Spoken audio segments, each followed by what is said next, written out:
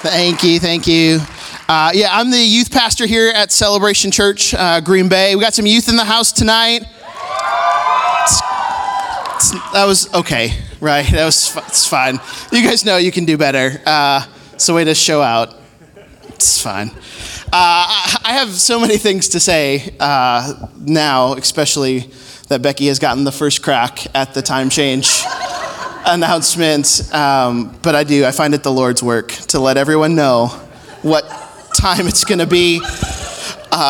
Because the rest of the world that doesn't come to our church somehow still manages to figure it out without us. It's incredible that they can do it. I know my grandma is actually probably watching on Facebook. She posted 2 weeks ago that the time change was coming. So she's incredibly prepared. So grandma will post so you know again that the time is going to change. I did. I had the wonderful privilege a couple of months ago to come and speak to you all. You are all so kind in your response. So many wonderful messages and comments about how well you thought I did. And I really do. I truly appreciate that. Thank you so much. That makes this go around a lot tougher, right? Because you thought I did well. Now I have a bar to uphold and a standard to set. So hopefully I don't disappoint. It's like Aaron Rodgers when he came in a preseason game. Everyone's like, oh, that backup's pretty good. He became the starter and there was a lot more pressure. So yes, I did just equate myself to a Hall of Fame quarterback. It's fine. It's a great analogy, not adding any pressure to the situation. But so you have a whole lot of expectations now coming in. So it's good.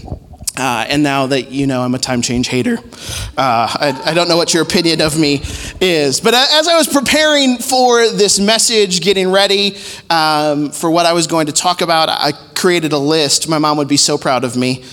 She is a list maker to the T. And so I was writing down ideas. I was writing down things like, okay, God, what do you want me to speak about? Where do we go with this? How do we start this? My dad would be proud because that list was on a manila envelope, right? So it was not pretty. It was not anything necessary. It was just the thing I had closest was an envelope. And so that's what I wrote my list on. And so I was going through it and I was kind of just going and just this resounding theme kind of came back to me over and over again.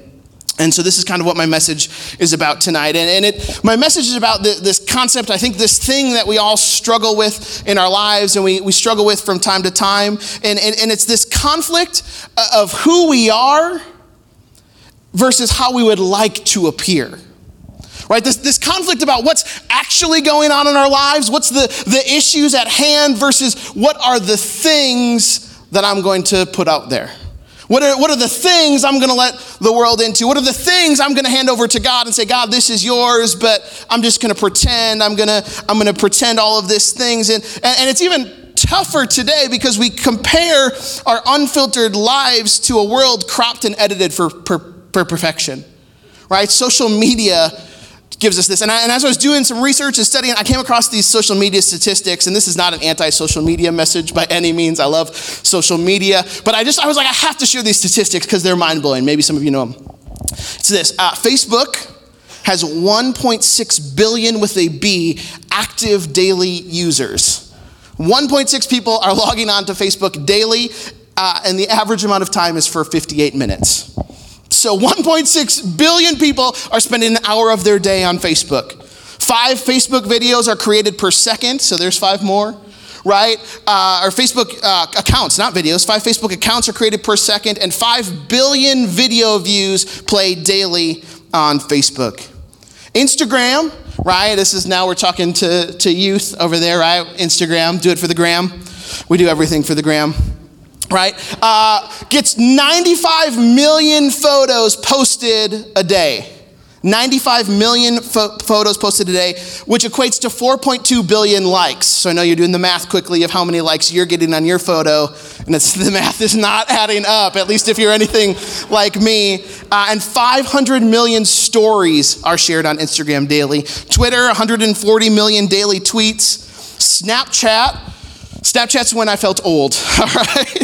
Snapchat was the first piece of social media that I was like, I don't get it, right? Maybe some of you got there prior, right? Like, I don't get Instagram, I don't know, but Snapchat was the one for me, right? Like, it doesn't make sense. Can't I just text you that? I don't know. Maybe you're in the same boat as me. So Snapchat has 109 million daily users. This next one is incredible. 109 million daily users. There are over 300 billion daily snaps. It's a lot of selfies of this, right? Like I don't know if you've ever watched someone Snapchat. They are not edited for perfection. You're getting raw, unfiltered. If you were to watch all of the snaps from one day, heaven help your soul, and it would take you 950 years to watch all of that content. One day's worth of Snapchat. Yeah, that's a lot of comparison, right? That's a lot of where am I at? But this isn't a new struggle, right? Social media didn't invent this struggle. It didn't create this struggle. Maybe it adds to it, right? But this is not a new struggle. In fact, the Bible is full of people that had this issue, that had this struggle, that have had this conflict within them of who I am versus who I want to appear to be, and what does God have in store for me, and figuring out that whole mix. And I want to focus on one person in particular tonight that I think perfectly exemplifies this struggle that we all go through in our life. So we're going to look at the story of Jacob, right? And we're going to pick up actually at the end of his story. I'm going to fill in the gaps for you, and then we'll come back. And this is not a life study of Jacob, because I think if we think about it and if we come into it with this mindset, we can all find ourselves in Jacob's shoes. We can all relate to Jacob. And so as we go through this tonight and we talk about Jacob's life, I would encourage you not to think of, well, that was Jacob, but how does that apply to me? How does that mix in with the things I go through? So we're going to look at Jacob. We're going to pick up the story in Genesis 32, verse 22. And here it is. It says, that night, Jacob got up and took his 2 wives. That's for a different message that I'm not going to talk about. I've got a hard enough time with one. Love you, babe. His 2 female servants and his 11 sons, and crossed the ford to the Jabbok. After he had sent them across the stream, he sent over all of his possessions, so Jacob was left alone, and a man wrestled with him till daybreak. When the man saw that he could not overpower him, he touched the socket of Jacob's hip, so that his hip was wrenched as he wrestled with the man. Then the man said, let me go, for it is daybreak. But Jacob replied, I will not let you go unless you bless me. The man asked him, what is your name? In true guy fashion, right? Only 2 guys could wrestle all night long, get to a point and be like, oh yeah, what was your name? Right? I think that's like how half my friendships started, right? It's like we just did something and then it was like, oh yeah, you're kind of cool. What's your name?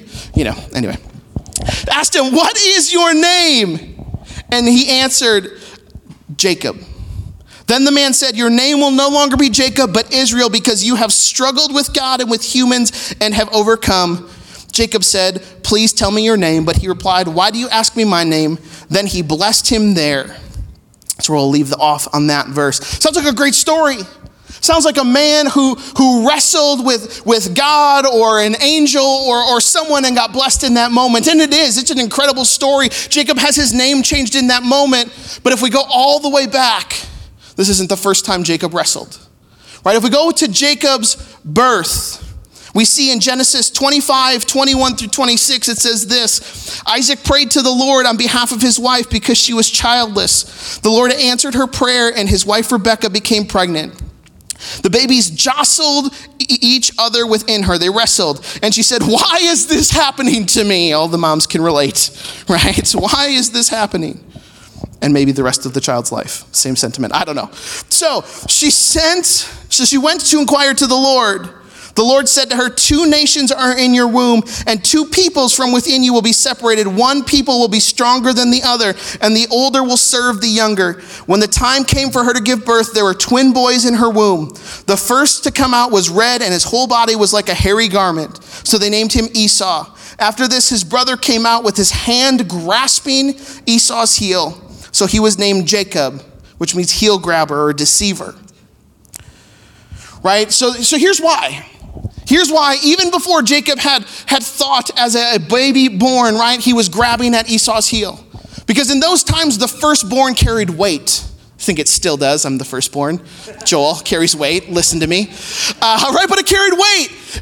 It carried promise. It carried more of a birthright. The firstborn would get more of the inheritance. And not like, oh, you get a little bit more. Like a substantial amount more of the inheritance came with the birthright of the firstborn. And so here we see Jacob. He wrestles with his family, he wrestles with God, and he wrestles with himself to find himself. And I think we wrestle with this same conflict in our own lives between who we think we're supposed to be and who we really are. You see, Jacob was born with a me first mentality. He came out of the womb grabbing at his brother's heel. This isn't all that different to how we come out of the womb. You don't have to teach a child to be selfish, right? You don't have to teach a child to say mine or me or take, right? Like to take something from you, right? Like they innately do that. What you do have to teach a child is to say please, thank you, to share, right? We come out with a selfish, a me first attitude. All the messages we receive in our world from marketing, from wherever it is, are me first. They're selfish messages, right? They say, hey, take care of yourself. Whatever you want is great. Whatever you need is perfect. Like, just take care of yourself. Me, me, me, me. You want it. You need it. You gotta have it, right? Everything we experience in life is geared towards us. Jacob, he comes out grabbing at the heel. But this is not the way we were made to live. Matthew 19:30 says this, but many who are first will be last, and many who are last will be first. You see, not always are the ones who get ahead actually ahead. The Bible actually teaches us something completely counter to that statement of me first. Me first is an exhausting and a miserable way to live. It is when our only focus in our lives is me. What can I get out of it? What can I do? It doesn't work, and it's exhausting. To never have a bigger thought than me is a terrible way to live. To never get outside of yourself, to expand your thought process past that, it disconnects you from the people around you. Luke 9:25 says this, what good is it for someone to gain the whole world and yet to lose or forfeit their very self? What good is it for you to grab after stuff or status, success or security, only to find out that you left yourself farther behind because you lost yourself in the process? What good is it to focus on only yourself when you lose yourself through the process? Me first doesn't work. It was Jacob's mentality, and he grabbed at Esau's heel, but he still was the second-born. He still was not firstborn. If we fast forward this story, so Jacob and Esau, they grow up. Esau becomes a hairy hunter. I know our Wisconsin men can relate, right? With your beards and guns. It's like what we do. We're hairy hunters. I mean, not we. Can't grow a beard and I don't hunt. But it's what the larger we, it's what we do, right? We're hairy hunters, right? Jacob, it says, this is funny. It says, Jacob sat among the tents, right? Jacob was a mama's boy. He cooked. He hung out with his mom, right? Like, it was great. Jacob was a mama's boy. Esau was a hairy hunter. So we fast forward the story, and Esau, he comes back one day famished from the hunt, and he sees Jacob cooking up some delicious bean stew in the kitchen, and he says, give me some stew. Give me some beans. And Jacob's like, well, it's going to cost you. The deceiver, the heel grabber, he took this moment to get ahead. This is not what I'm talking about tonight. This is just good. So he makes a deal with his older brother Esau, who is so starving. He said, I will trade you this bowl of beans for your birthright. And Esau agrees. How many times in our own life do we give up what we want most for what we need now or what we want now? I think we do it time after time again. Anyway, that's free. That's not what we're talking about. We just got to get you through the story. So Esau, he trades his birthright for a bowl of beans. So he's got the birthright, but now he wants the blessing. He's got it, but he wants the blessing. You see, when we're centered on ourselves, we always need more. We're never content. There's always something else we need to go after. C.S. Lewis said it like this: we don't take pride in the possession itself, but in having more than someone else does. Right? In other words, it's not okay to be thin, we need to be thinner. It's not okay to be ripped, we need to be ripped-er. Right? It's not okay to be rich, we need to be richer. It's not okay to be smart, we need to be smarter. Right? We're always comparing ourselves, and we want to be the right? We want to be more than someone else. We want to be better than someone else. It's all about the Jacob wanted the And so we see in Genesis 27:15 through 22, we're going to pick back up in the story and said, then Rebekah, and you guys are like, well, see, it's just the mom. The mom set him up, right? That conniving mom. No comment. Just gonna leave that one alone.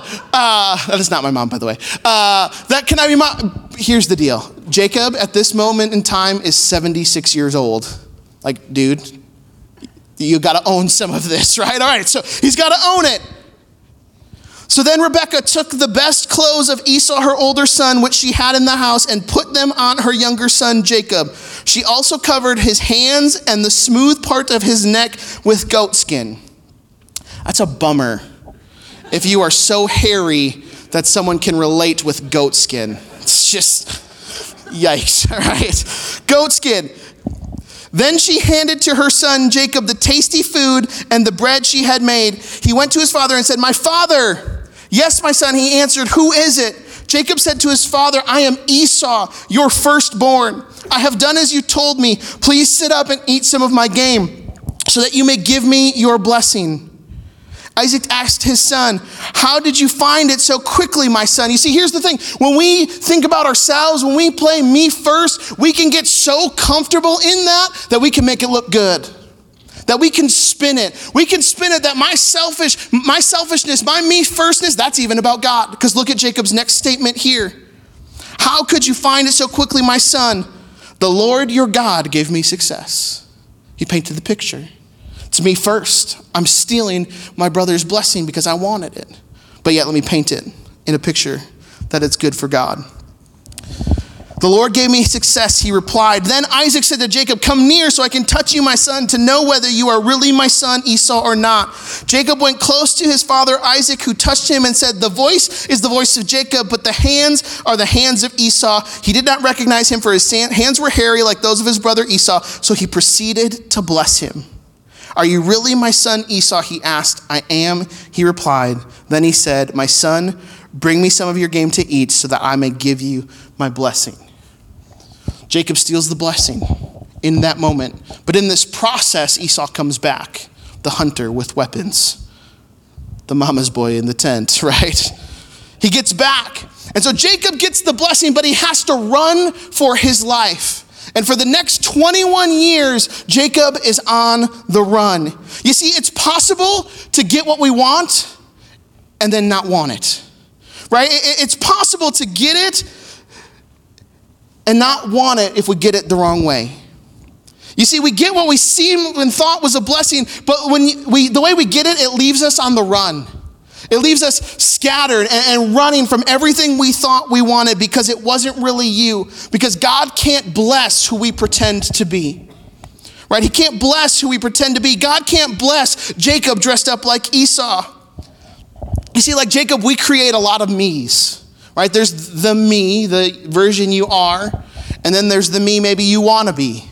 Right? And that's the person who's awesome and who's consistent and he's disciplined but fun. And right, we create this picture and then this version of ourselves, and that's who we pretend to be because that version is better than who I actually am. And so we live in this fake place. Maybe you live in a version of yourself that you didn't create, but someone else spoke some things over you and you believe those things. And so you're pretending to be that version of you that isn't the version of you that God's created, that isn't the version of you that you're in now, but you've just put on these masks and you've pretended to be this person for so long that you just live in that and you function in it. We learn to talk the talk and walk the walk and to make everything seem like it's okay. But what good is the blessing of Isaac if you can't be in the house to enjoy it? What good is the blessing if you can't have anything that goes with it? What good is the attention from the people that you pretend to be someone else to get when it's not really you? Right, like teenage boys, what good is it to go into school and to be tender-hearted and to be compassionate, but to act tough when you get there because that's the expectation? I know you guys are like, well, those are the teenagers. What good is it to go to work and pretend to be someone you aren't, only to go home and have to pretend to be someone different, only to come to church and have to pretend to be someone different? Right? Like, what good is it to pretend to be who we're not if we lose ourselves in the process? And through that process, God can't bless us. You see, Jacob got the blessing, but he lost himself. Sometimes we get the stuff, but we lose ourselves in the process. You see, it took Jacob a long time to see this. And sometimes that's what it takes.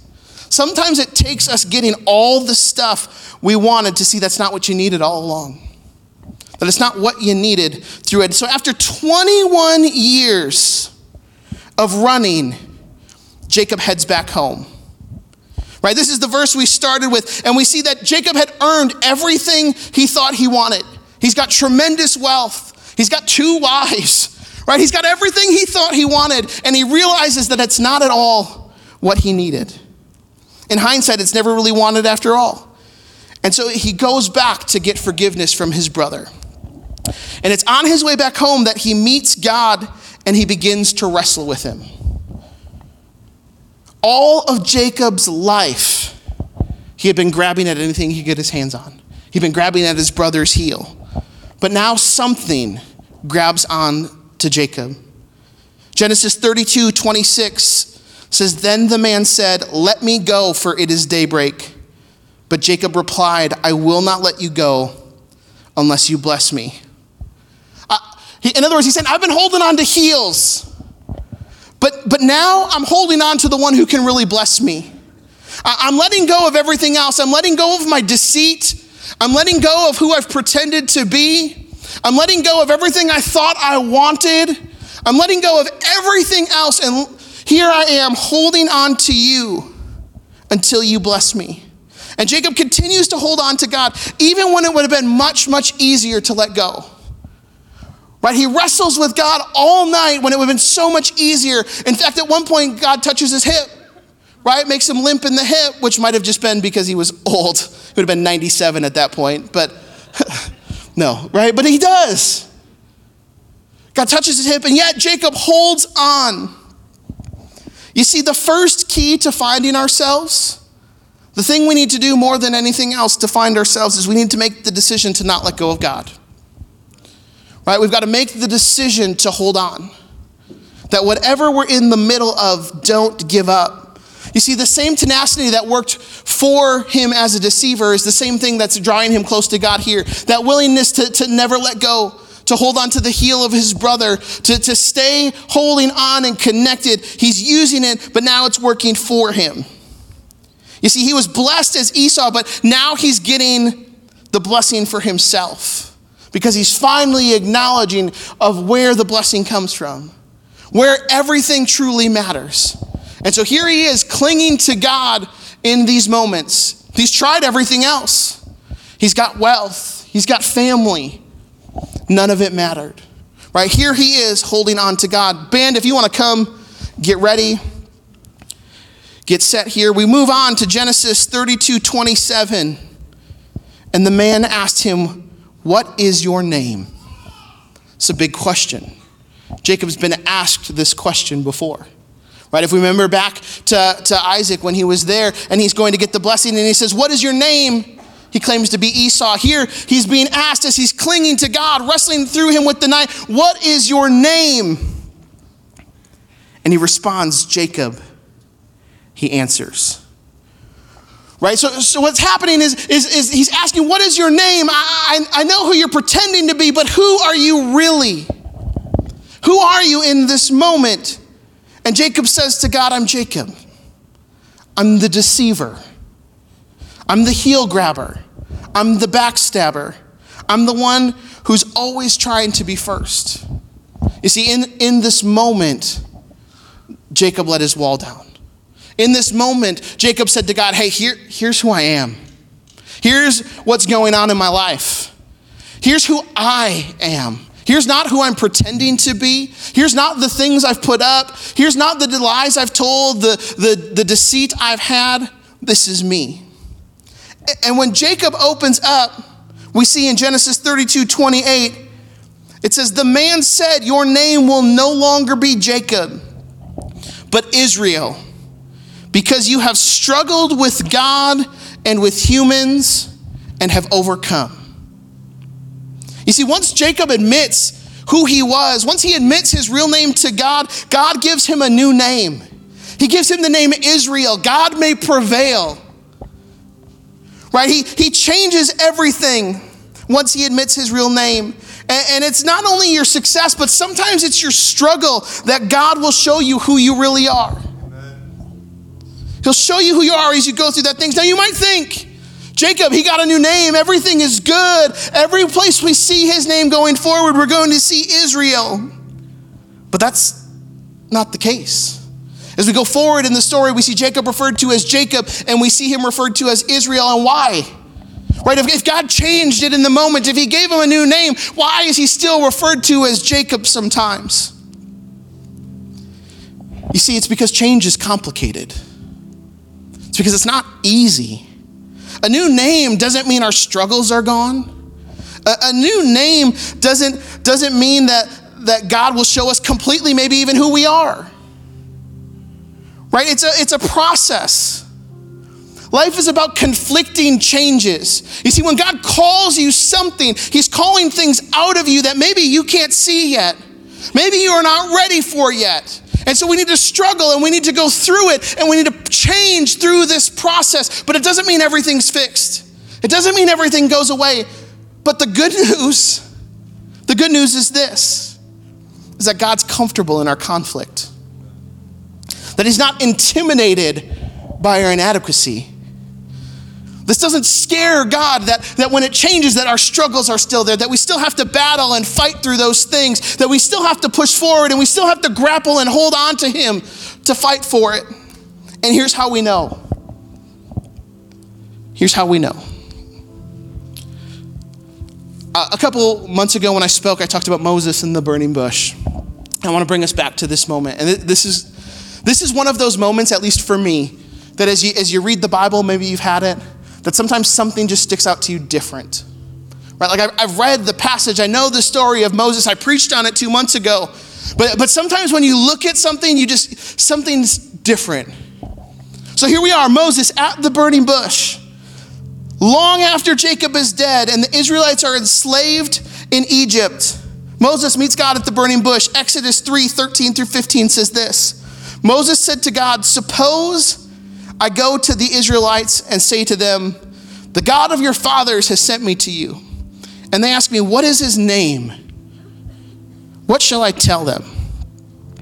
God said to Moses, I am who I am, which is a profound statement, right? Which is a great statement that God is everything he says. He's I am who I am. But then this next statement says this. This is what you are to say to the Israelites. I am has sent me to you. God also said to Moses, say to the Israelites, the Lord, the God of your fathers, the God of Abraham, the God of Isaac, and you would expect the God of Israel, the God of change, the God of new names. But here's what he says, and the God of Jacob has sent me to you. The God of Jacob. God says, I'm the God of Jacob. I'm not only the God of your success, but I'm the God of your failure. I'm the God of your struggle. I'm the God of the parts you don't want to talk about. You don't want anyone to see. I'm the God of those things in your life. Not only of your successes, but your struggles too. The part of you that you don't want anyone to see, not just your victories, but your defeats. He's the God of all of it, right? His name is Jesus, and he is full of mercy and grace for our victories and our defeats. We can have a new name today. We can. That happens when you call on the name of Jesus. It gives you a new beginning, a new start, right? Because me first is miserable. But when we turn it over to God, when we wrestle with him, when we say, God, this is me. No more fakeness, no more pretend versions, but here I am. That's when God grabs hold of us and change happens. And he says, I'm there with you through your struggles, through your victories, through everything that you may go through. Will you guys do this with me? Will you stand up? In a moment, we're going to sing a song to close ourselves out tonight. So I just want to get ready for that. I'm going to pray over you. But we're going to sing the song Tremble again. And the song Tremble says, Jesus, Jesus. And I don't know where you're at. I don't know what you're struggling with. I don't know whatever. I don't know who you've pretended to be. But I do know this, that when we call on the name of Jesus, full of grace, full of hope, that he meets us in those moments, that he gives us a new name, that he gives us things to push forward to and hope and freedom, right? From all of it. So will you pray with me as we start to sing this song? Dear Heavenly Father, Lord, I thank you that you are a God of hope. That you say it doesn't matter what you're going through. I'm the God of Jacob and I'm the God of Israel. And Lord, that you would just move in this place. That you would help us to take off whatever things we're holding on to, whatever deception we may be putting out there, Lord, but that we would just open up to you and say, God, here I am. Move in my life, Lord. Let me cling to you so tightly. And I don't know, maybe you're new to faith. Maybe you've never truly experienced God's saving grace in your life. I want to encourage you tonight that you can encounter the Savior of the universe in this same moment. That he can give you a new name in Christ tonight. All you have to do is quietly, in your own words, ask Jesus to forgive you and invite him to come into your life tonight. So Lord, I just pray over these people that you would move in a great and mighty way. And we pray. Amen.